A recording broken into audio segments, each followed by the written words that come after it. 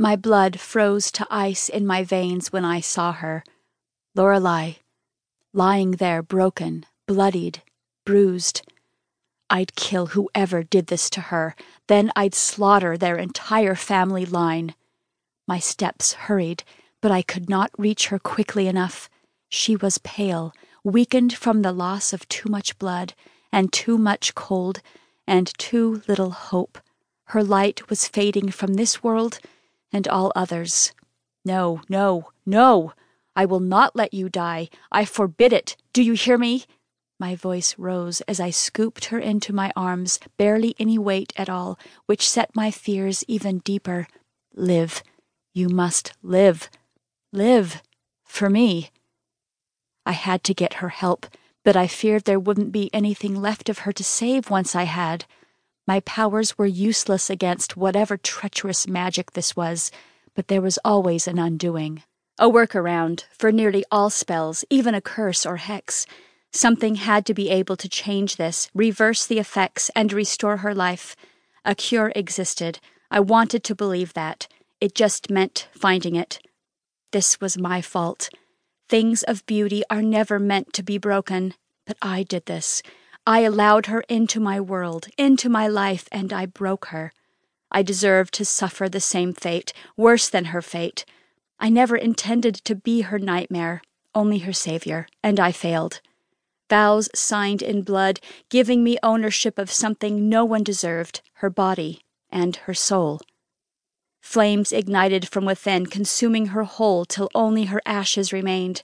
Like a breath of snow and ash they fell gently upon subtle winds, air and shadow carrying both in equal measure to their final resting place. To love someone is to grieve them, for it thrusts you into a black hole, an abyss from which you can never escape. She was worth fighting for. This time, I would fight for her until my last breath. I awoke with a sharp gasp, ripples of fear tensing every muscle in my body. It took several breaths to realize it had been a dream. No, not a dream. A dream implies something unreal, wild imaginings of the mind. This was something else. It was a foreshadowing, a glimpse of what may come to pass. But why was I seeing it? By now she'd be leagues from here, safely back in her own world. There should be no cause for what I'd witnessed. Pain and suffering were not supposed to be her future. I'd rather it was mine. I pushed off the fur pelts and climbed from off the wilted mattress stuffed with dry leaves. I was grateful to the dwarf Tillich for allowing me to stay in his home, a hovel, really, but shelter nonetheless. I was still being hunted by Queen Mab's armies. I'd deserted her and the marriage agreement I'd entered into, and word would have spread by now. Thankfully, Lorelei was safely back in her world with the elf Adrius. I could almost hear her chastising me for not using his name, and I knew it well, for we were friends once. The human world was her home, but it could never be mine. I did not belong there. Each visit was the same as the one before, and it was only her presence that made those visits tolerable. Humans. You could smell their weaknesses, their needy desires, their constant craving for more, their eternal fear, like a toxic cloud that hovered over their land. It sickened my stomach with each inward breath. I'd hold it for a moment, then another, then gasp for air when I could hold it no longer. Ignoring the stench, I'd searched for her face, her smile, her eyes that shone in the dimness of her world.